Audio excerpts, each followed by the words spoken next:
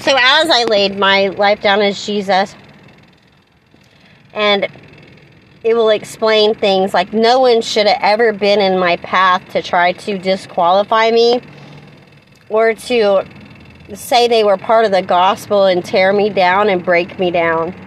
Because if you were of God, you would love me. So anything that's been done to me to cause me to react in a way that may question my walk in Christ, it was done maliciously to begin with, to cause me to appear that way, to try to take away, to try to steal, kill, and destroy. Just like Satan had the audacity to say to Jesus, bow down to me and I'll give you all of this. The foreknowledgers, some of the foreknowledgers, they create all those knowledgeable situations to make someone appear as if they're not genuine and true.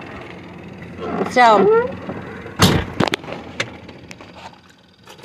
if greed or something like that was at hand, knowing some of the wonderful manifestations, that kind of stuff causes people to do some really, really evil stuff. So, anyways, like I said, anyone that's come up against me has done it maliciously, and their hearts have not been in the right place.